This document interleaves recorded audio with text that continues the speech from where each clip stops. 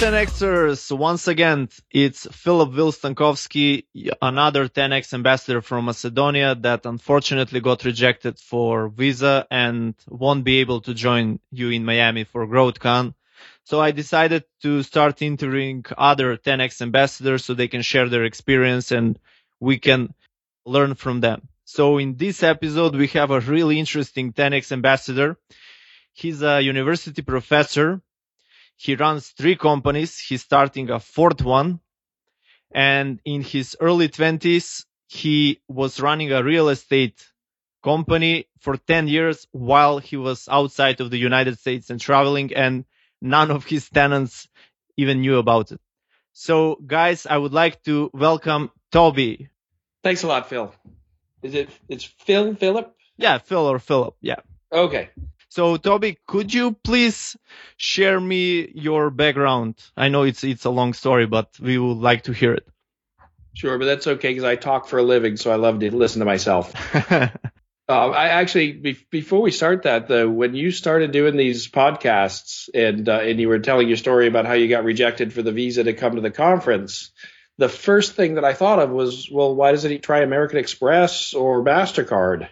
and then I realized what kind of visa it was you were rejected for. Oh. But that every time I hear you say it now, that still comes to mind as like, oh no, it's the other kind of visa. Yeah. And so that was kind of interesting for me. But so my background, let's see, I was born at a very young age, and then a few things happened. And when I was and so you mentioned a little bit about my early real estate investing, and so I guess I'll just kind of start there. So I was in my final year of engineering school, and I was walking home from class one day, and I walked by a 3-family house that had a for sale sign in front of it, and I just said, I wonder how much one of those things costs. And so this was back before cell phones. And so I memorized the number by repeating it over and over to myself as I walked back home. I got to the landline phone that was hung on the wall in the kitchen, and I called the realtor. And she explained to me how much the house cost. And I started doing math in my head. I mentioned I was walking back from engineering school, so I was pretty good at math. And I said, wait a minute. Now, the first floor there would pay the mortgage. The second floor would pay me, and I could live on the 3rd floor. Why doesn't everybody have one of these? And so that was how I was introduced to real estate as a investment vehicle. And so I started shopping that day. I didn't buy anything for about a year after that. But when we got up to about 12 units, actually it was at 6 units that I got laid off from an engineering job. And I was really mad for several hours. And I stopped being mad when I realized I had more cash flow from my real estate investments than I ever got paid as an engineer. And so I declared myself retired. It was a rainy November day in 1997. And I always called it tuna fish retired, because if all I wanted to do was eat tuna fish sandwiches, I was retired. I had enough cash. And so at that time I went to graduate school, because when you're tuna fish retired and you're 27, you get bored pretty quick. So I got a graduate degree in engineering. While I was at the university, I took on some consulting jobs and some odd jobs in helping out in some of the laboratories. And about 13 years ago now, they had a position of operations manager for one of the laboratories that was unfilled, and they'd waited too long to advertise it. And I told them, I will do it while you look for somebody. And I guess they haven't been looking very hard, because I've been doing that job for about 13 years now. And it was kind of interesting. I thought that I would like teaching. So I took the job to find out if I would like teaching, and I loved it, which is a little bit about how I got involved with Grant Cardone. Okay. Amazingly enough, once I decided I loved teaching, I decided I wanted to learn how to be good at it. And so I started reading the research journals that people write about teaching. And I didn't like anything that people that study education and write about teaching, they didn't write anything that interested me. And so I transitioned to learning about learning instead of learning about teaching. And that was a little bit better. So the people that do these academic journals and write about learning seem to have a better understanding of what's going on. So that helped me improve.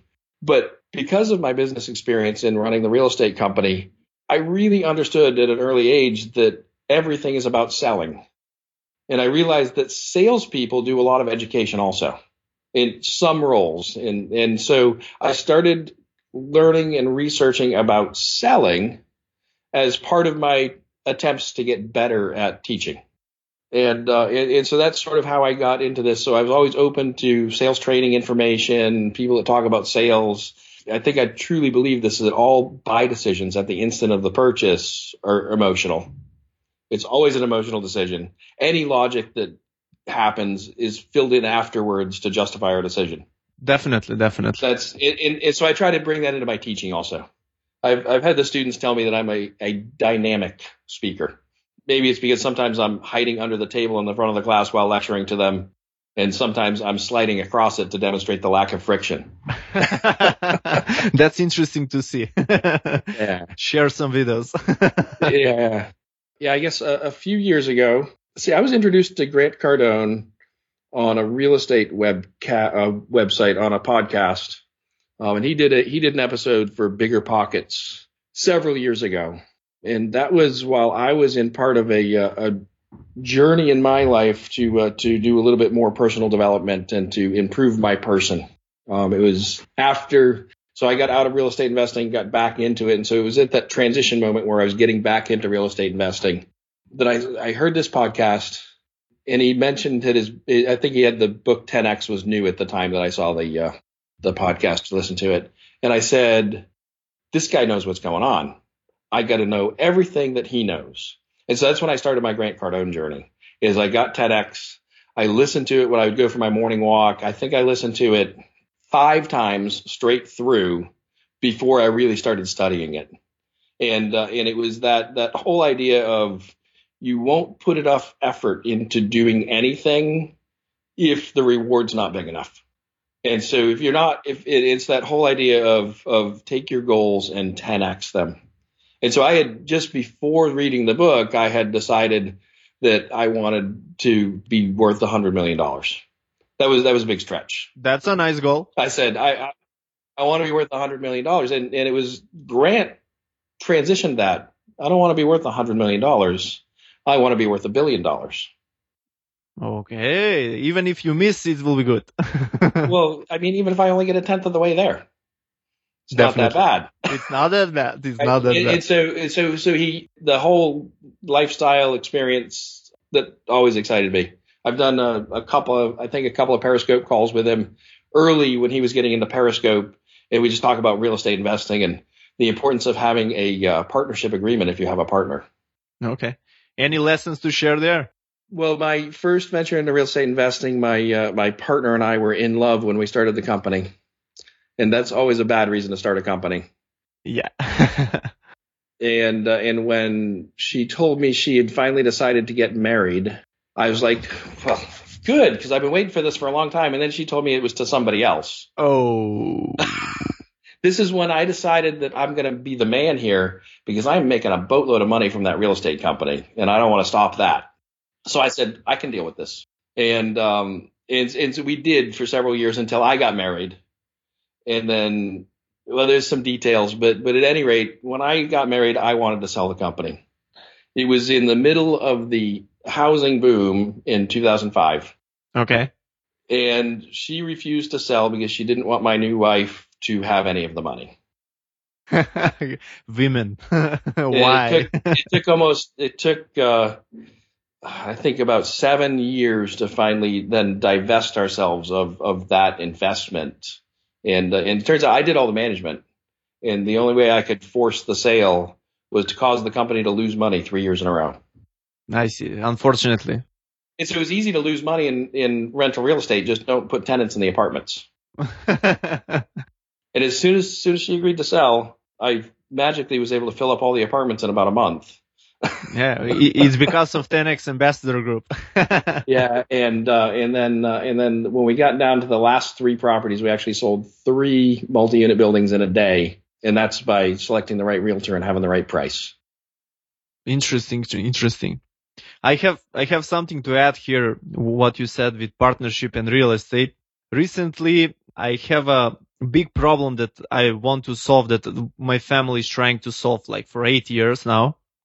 It's with my uncle. We divided one apartment that can be turned in commercial real estate. And for 8 years, we are just telling him, come on, let's partner up. Let's do it a commercial space and we can just rent it to a bank and make passive income like every month without working. And he just doesn't get it. And the apartment, it's like totally destroyed. It's in the middle of the center. It has the best perfect location in the town, but he doesn't see it. So it's some kind of a partnership there. And now his daughter came. She lives in the United States. She has a husband that is from the United States, and he just went there and he was saying like, "What are you doing? Why don't you just go do it to commercial real estate?" And we're like, "Yes, 8 years we are telling him that, but he doesn't understand." So eventually, because now the flat is totally destroyed, they want to sell it, and I'm just trying to get it at a cheap price, and after that I'll just convert it to real estate. So I understand your pain there with the partnership. It's harsh. It's harsh. It worked out fine in the end. I always give her a hard time and said, you cost each of us $1 million by not selling then. What I never tell her is that I had an investment picked out for that $1 million. And I was going to put it into a REIT, and that REIT failed. So I would have lost $1 million either way. And Grant talks about REITs also and why REITs are a bad idea. So if you're interested in this kind of real estate, I 100% recommend just follow Grant Cardone's real estate talks, anything he says about it on online. He is the man and knows what he's doing there. Yeah, definitely. I think he's close to $1 billion in real estate holdings. I think they hit $1 billion under management this year.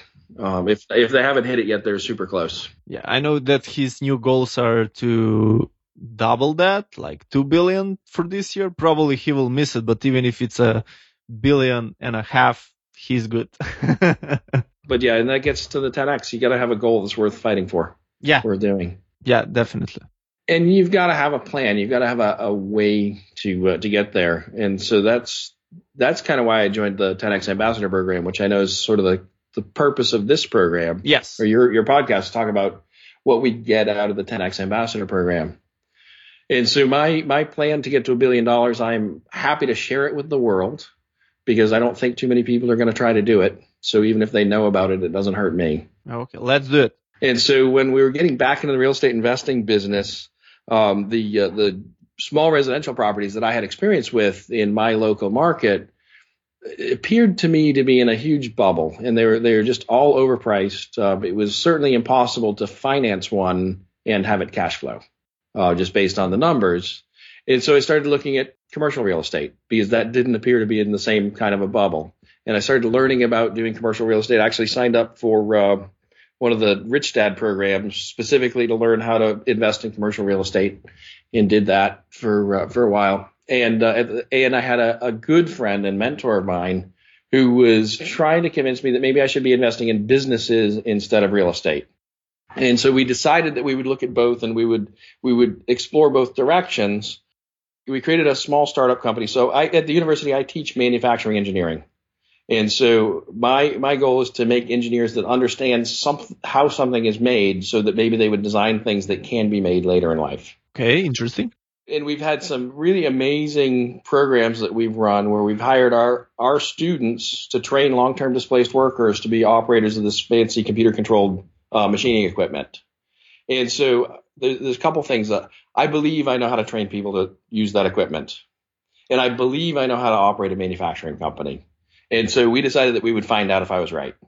And so we created a startup company called DBT Robotics. We immediately went out and purchased a small manufacturing company as an asset sale, brought all of that into our company. So now we're a startup with 30 years experience. So we get the employees, we get the customers, we get all the machines and their history and stuff. So that's good for us. And our goal is to actually find 1,000 of those companies and acquire 1,000 of them.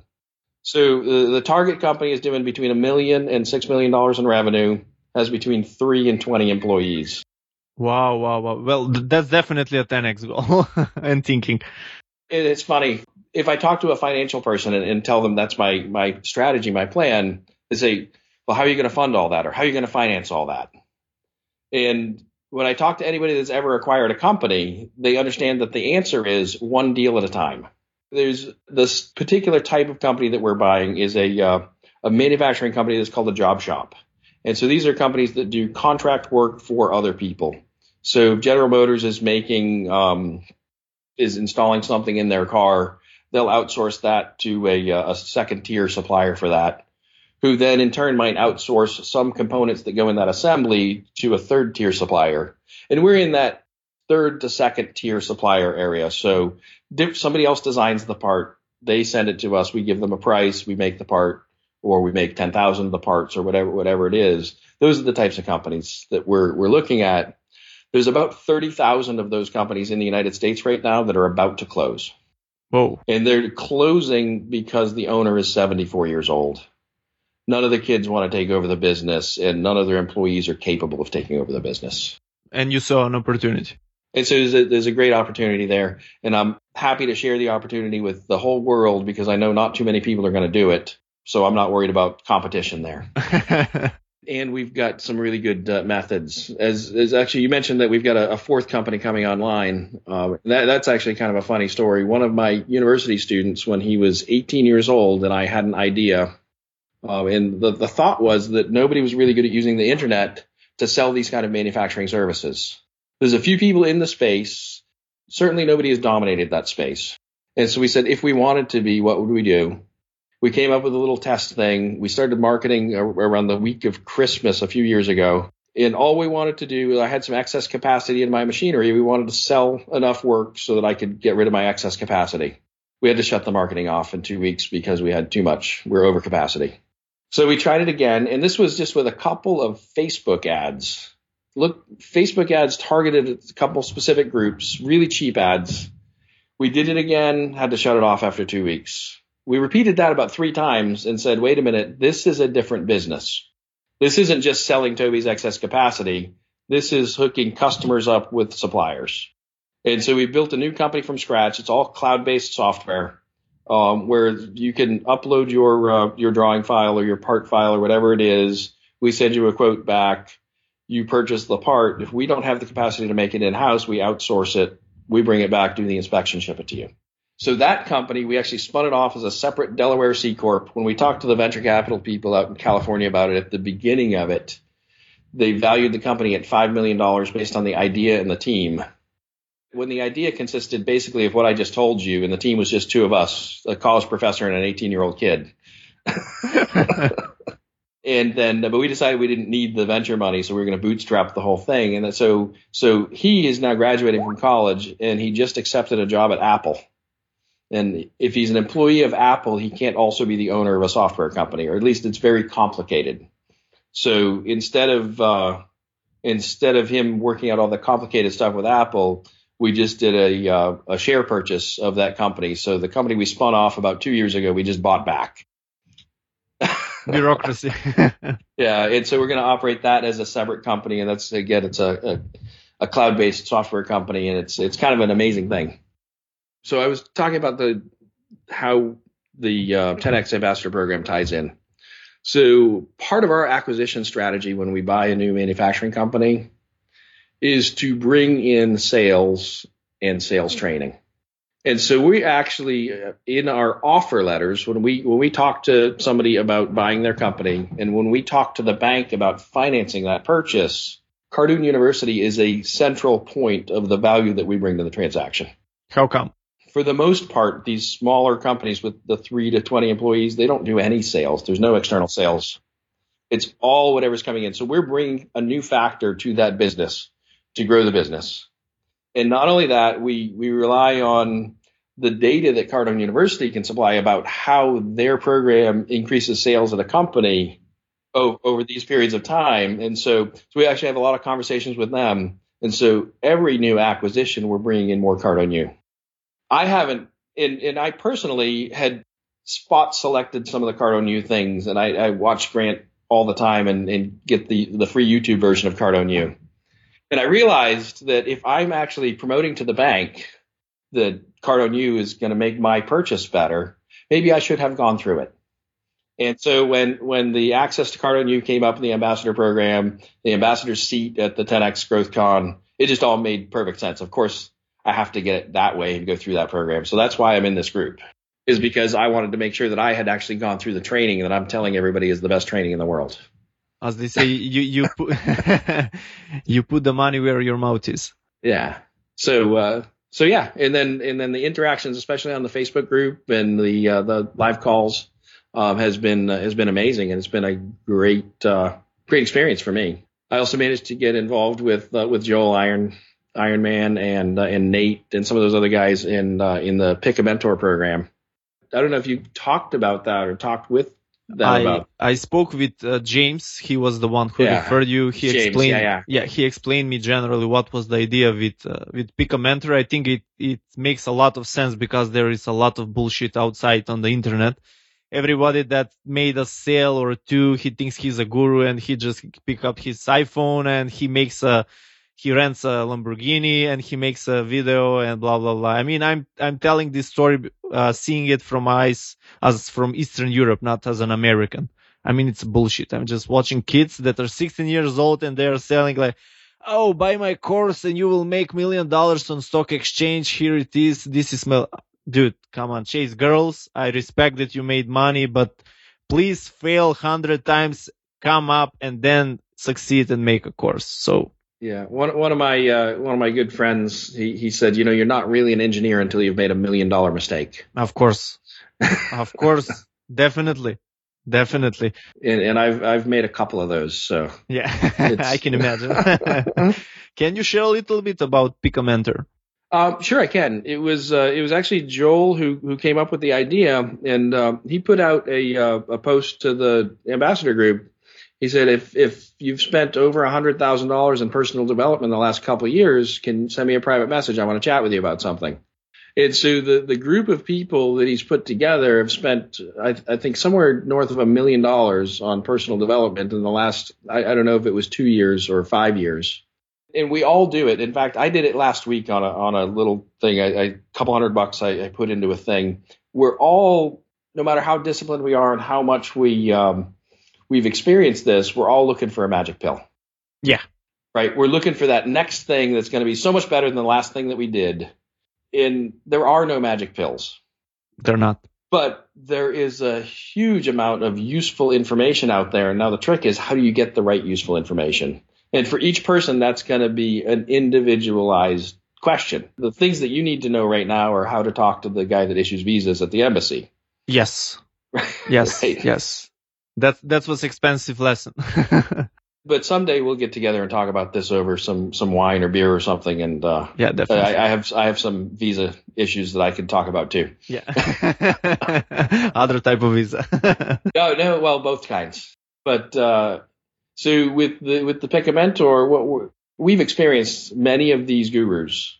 We've experienced many of these programs. I mean, I've literally try to spend as much as the students that go to the university where I teach every year in making myself smarter. So they complain about their $60,000 a year tuition, but I think it's not hard for me to spend $60,000 a year in making myself better, whether it's by going to GrowthCon, by joining groups, by these masterminds. And people are marketing these because I've been in that game.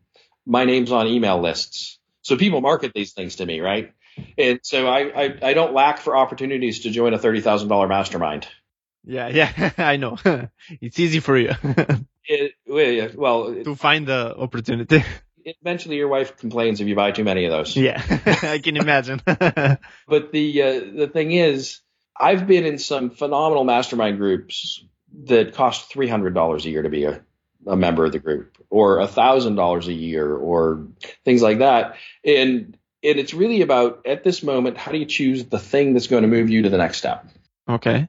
That's useful, I think. One of the real estate mentors that I had, he said, when you've got a lot of deal flow going, when you've got a lot of opportunities and there's different things going on, you have to, every morning, you got to look at that list of things and what's fastest to cash. So if you need cash right now, what activity can I do that's going to bring in cash soonest? You have to know that. It might not be the thing you have to do today, because you also have to do the things that are going to bring in long-term wealth. Yes. So you need to prioritize in some way. And you need to be making an informed decision every day about what you're going to do. So, if the electric company is going to come shut the power off, you need to get them a check. And so you need cash today. But if all you do is spend all your time worrying about how am I going to get cash today, you may lose the vision for the bigger picture. So you've got to spend some time doing both of those kind of thoughts. But with Pick a Mentor, with our pooled experience, we're trying to help the people that join the group get the information they need when they need it from a credible source. So not from the guy that's renting the Lamborghini and throwing $100 bills up in the air. He's probably not a credible source. The other thing is there's the big hype about CEOs read 6 books a week or something like that, or a book a week or it's like that, right? Yeah. And so I do that. I probably read 4 books a week. Wow. But it's not 4 new books. Mm-hmm.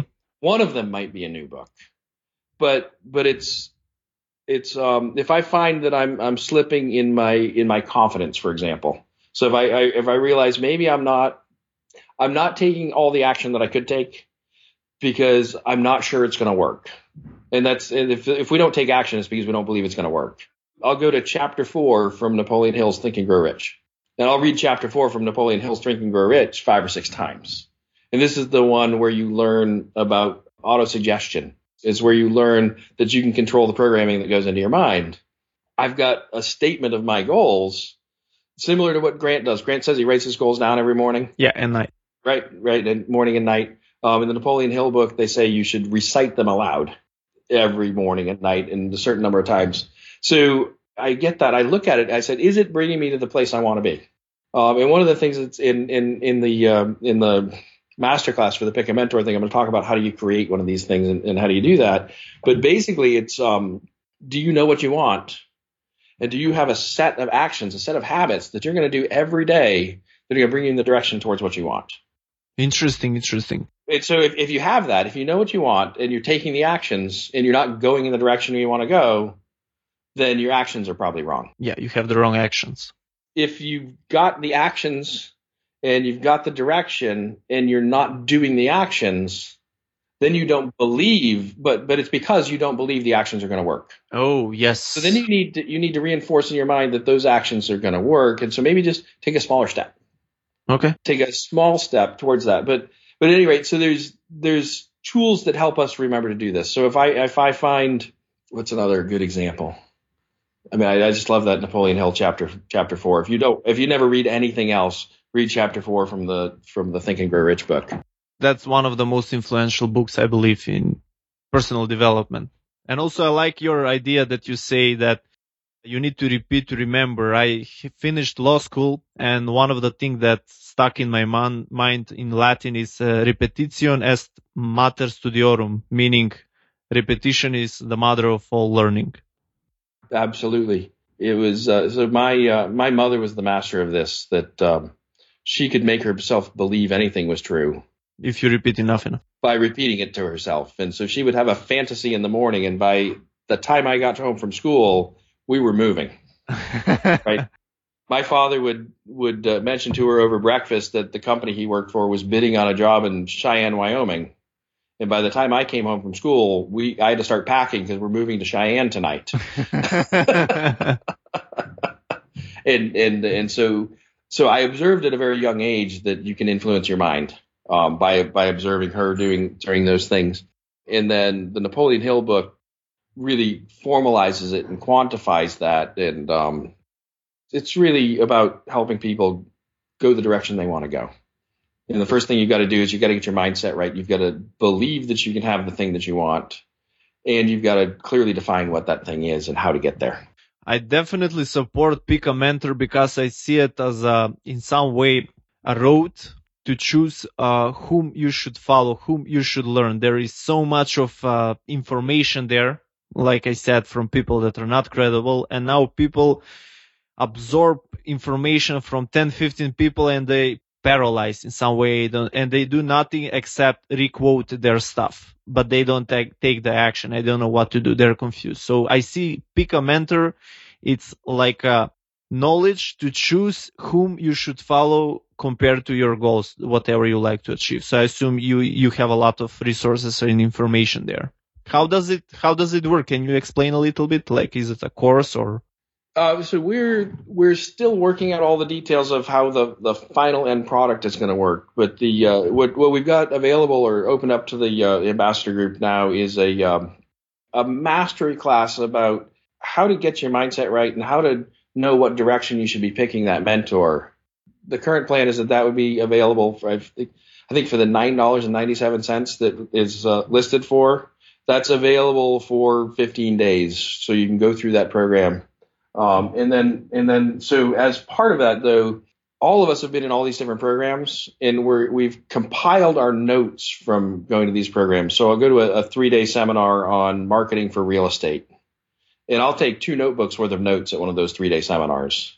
And so we're pulling out the key information from that and putting it together in a series of workbooks, which then the people that get into the higher version of this get access to those workbooks, and they get the workbooks, they get to keep the workbook. Okay. And so it says, from this guru, these are the key things that I learned. If you want to learn more about this, go to that guru. From this master class that I was in, these were the key things that we learned. And in fact, some of these you might even say, so I've been in some of these real estate training programs where I had 5 or 6 different trainers through the course of the thing. If you join one of those programs, you end up picking your trainers based on what topic they're teaching and what days it's available and things like that. And so from some of those programs, I can even say this guy was really great at teaching this thing, and this guy was really great at teaching this thing. And so I think the people that manage those programs usually get the right people teaching it. But it's good to have that feedback. It's to know the things that you're going to get. There's also some of those trainers that teach in multiple programs. So if, for example, I signed up through Rich Dad for one of these programs, and the guy I met that was like one of the best real estate trainers I've ever met, he taught for Rich Dad. He also had his own program, and he taught for another guy. It's possible the one I paid for was the most expensive.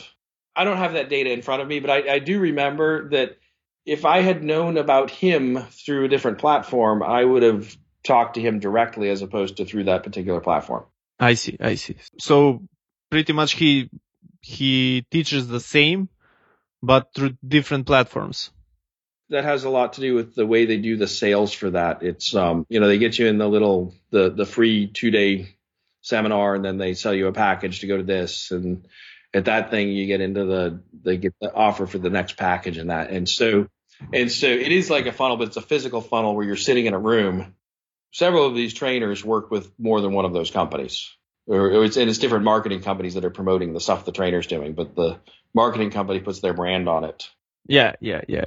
Interesting. I like the idea. Now I see it a little bit clearer. I think James mentioned this, and I mentioned on the previous podcast. I see this in some way as a comparison with the artificial intelligence. When something happens, let's say with driverless car, if the driverless car make an accident by doing some kind of mistake, immediately everybody in the network, all the other machines, they immediately know, okay, don't go left, do right, or something like that, or slow down in this situation. Exactly. So this is kind of similar, right? It's sort of that distributed intelligence, or I kind of think, and it's actually something that we're doing our software company at Anchor Labs, is not all engineers are made the same. Yes, true. And not all engineers are able to design something that's inexpensive to manufacture. But maybe they wanted something that was inexpensive to manufacture. And so we haven't released this yet, but the next version of the website as it comes out, if you upload your drawing, it gives you the chance to say, I'm a pro here, just take my stuff, or step me through the wizard. I call it a wizard there. Yeah. But it might not really be a wizard, but it's in this design world, there's different levels of information that you might have available to give me as the manufacturer. The first level is, in your mind, you know what it is you think you want.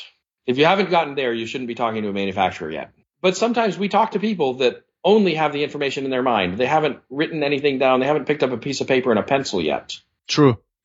So we can help that person, guide them through the process of getting their finished part. At the same time, you may have, and this is my favorite, is the sketch on a bar napkin. So you come up with a brilliant idea and you make a sketch of it on the bar napkin, but you have the idea for a way to solve some customer's need. That doesn't mean you have the engineering skill to put that into a production system. And so we can take the sketch on the bar napkin and do the rest of the engineering with you by asking you questions, because the bar napkin usually doesn't give you all the information you need to make the part. Yeah, there is no so space here. But then even when the engineers have done their solid models and their CAD drawings and things like that, and they submit that frequently, I see this with engineers that graduated from MIT and the highest schools and from people that have been practicing in industry for years, is we'll get a drawing in. And so one of the things is on all these engineering drawings, there's tolerances. And so the tolerance is how much is the engineer willing to let you screw up that dimension and still accept the part? Okay. Perfect precision is impossible. Yeah, true. So everything, there's got to be some leeway. And sometimes they will specify tolerances that are physically impossible because you would have to calculate a negative number. And it's hard to have a negative distance and things like that. And so that's common practice. I remember once I had already accepted a $200,000 purchase order to make the parts. The first $25,000 of that purchase order was to develop the process to make the parts because nobody had ever made this part before. And so part of developing the process is the inspection part. So how do you measure the parts to make sure that they're good parts? And so we got to one of the last steps in the process, and one of the tolerances on the drawing was confusing. So I called the engineer from the other company and said, what is it that you actually need here? Because the way you drew it on the paper is confusing. And he said, oh, that feature's not on the part. So not only was the dimension confusing, they had given me the wrong drawing for the part, along with the $200,000 purchase order. That's a small mistake. And so those kind of things are actually not uncommon. And so part of our software is designed to try to filter those out before you get to the physical part in the machine. Oh, okay. That can solve a lot of issues. Yeah, and so that's sort of the artificial intelligence of getting the right part. A lot of these manufacturing companies will make you exactly the part you asked for, regardless of what you needed. And our philosophy is to make you the part you need, regardless of what you asked for. I like that. By the way, I can jump here.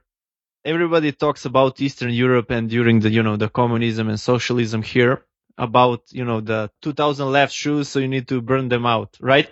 So everybody that is wondering if it's really true. Yes, it's true. My father was working in a shoe factory and it happened. It was 1000 shoe pairs. So one guy, I don't know, did something wrong and it was right shoes. I think all of them were right shoes. So they were like, okay, destroy them. Let's begin again. So it's true. So I guess you're trying to solve or skip that part to avoid mistakes. And trying to fix that part before you even put a piece of material in the machine so that you never make the bad part. So you can make a mistake in the computer, in a file, not on the real product. It's much cheaper to crash the computer than it is to crash the machine tool. Oh, yeah, I can imagine. This is interesting a lot. I think this was a good and long background. Do you have anything to add? I mean, I talk for a living, so I could do it all day long. Yeah. Well, that's the professor's job. Can you, from everything that you said, in 30 seconds, like briefly in bullet points, explain the successes that you got after joining the group? Any type of success. I think that the most important thing was the people that I've already connected with through the online group there, through the Facebook group, and people like you, and the fact that now I have a connection in Eastern Europe again. Yeah. And right. But it's really that networking, the conversations that we have. There's a couple people that I already have appointments to meet when we get down to Miami, and just the ability to take this to the next level. The only reason to go to an event like this is to connect with the people. If all you want is the information from the speakers, then wait until next week and buy the $168 audio replay of the event. Yeah, like live feed or something. So if all you want is the information from the speakers, do that. Or just go look up who the speakers are and follow them on YouTube, because they're not going to say anything new at the event. They're going to say something that they've already been talking about. Each of these speakers has probably 3 different things that they talk about. But what you're going to get from the event is the people that you meet. This Facebook group was great because it let us meet people in advance. And it was pretty obvious from the first few weeks of it who the dominant people in the Facebook group were, because those were the people that were interacting. The people that were posting, the people that were asking questions, asking for help, and asking who knows how to do this because I need to learn how to do that. And that's the best thing. It's hard to get that in 3 days in the room just from the 5 people you're sitting around. So you've got to get up and walk around. You've got to go talk to people and take advantage of these last couple of weeks on the Facebook group and get out there. If there's something that you know that you need to learn at that GrowthCon, ask out in the group, who knows how to do this? What are the questions I should be asking myself before I get there? That's my other pet peeve is don't take any new information. I mean, don't try to get any new information unless you know what it is you want to learn. What is it? Why did you pick up this book? What is the information you want from that book before you pick it up? Get your knowledge on purpose, not on accident. And this ambassador group has allowed me to connect with some fabulous people around the world and around the country. And of course, it got me access to the Cardo News so that I could have done the training before I'd make people do it. Yeah. Definitely, the university is the great resource. I mostly use it mostly for sales because that's my main profession. And I like the way you said that you should have a plan, what you should learn and meet there. Because I think Grant says this as well. You should have an open mind, but still you need to filter what you need to learn because not all information and knowledge is useful. Even if it's good, maybe it's not good for you. Maybe it's too much and it will paralyze you. And you can't possibly learn everything. Yeah, no way. Definitely. And I'm guessing this Grant's putting this event on. Don't be upset if there's an upsell. Be expecting the upsell. Yeah, upsell, downsell, side sell, everything sell. Everybody's going to be selling there. So I think he's even saying that and promoting that now. Oh, absolutely. I've been to events before, and maybe I found out about the event because I had just bought into some coaching program. And then there's somebody from that coaching program that says, oh, you should go to this event. And then I go to that event. And then there's somebody speaking at that event. And I say, oh, I wish I had spent the money on this guy instead of the guy that sent me here. But you can't do that. You can't go back. And if you hadn't spent that first money, you wouldn't have gotten there. Yeah. So you never would have known that you wished that you had the other guy. True. And basically, from what I understand, pickamentor.com helps that, right? That's the goal, is to help people pick the right person in the first place. It's a great idea. I like it, actually. And I will definitely join the Pick a Mentor. So curious, what message would you share with the people that are on the fences about the joining 10X Nation or ambassador or this type of mindset? So the only reason you should ever hesitate to do something once you've seen the value, and so if you don't think there's any value, then just stop thinking about it, get off the fence.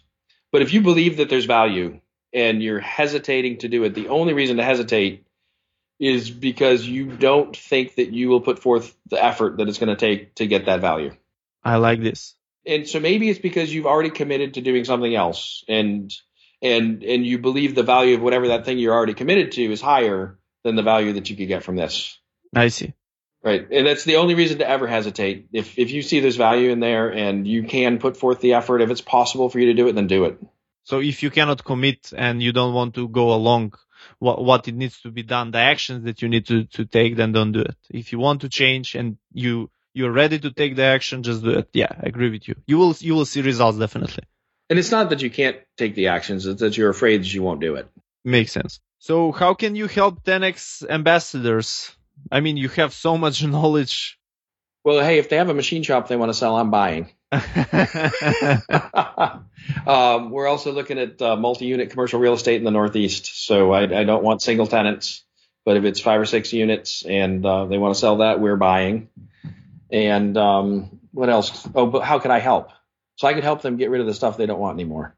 But yeah, no, I mean, I think it really is so check out the pickamentor.com or private message me if you want to talk more about the things that I'm interested in and the things that I've done. Because I think at this point, we're all here to contribute, not just to take.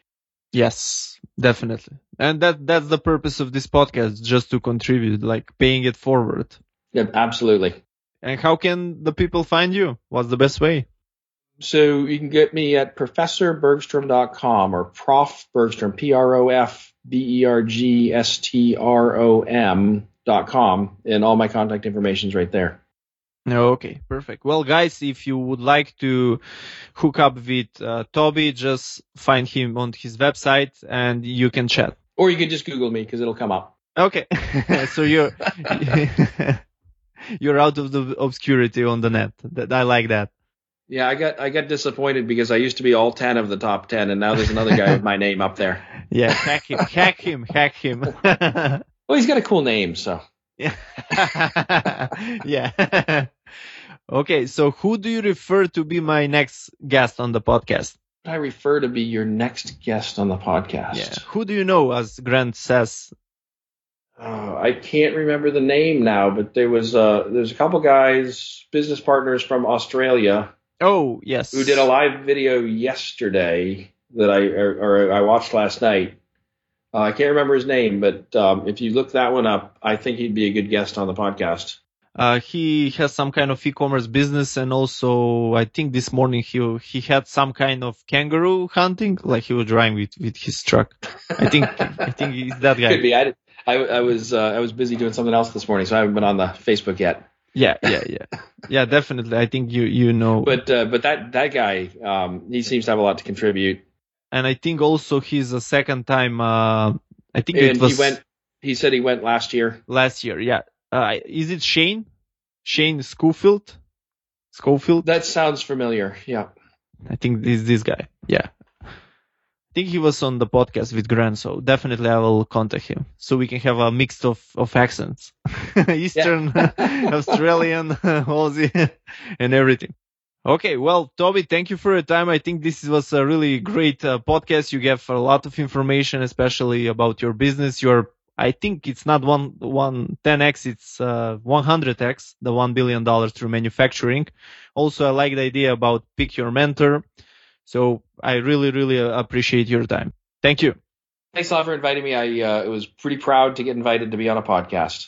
Thank you. Outstanding. Bye. 10x your day and listen to the episodes on Friday. Bye-bye.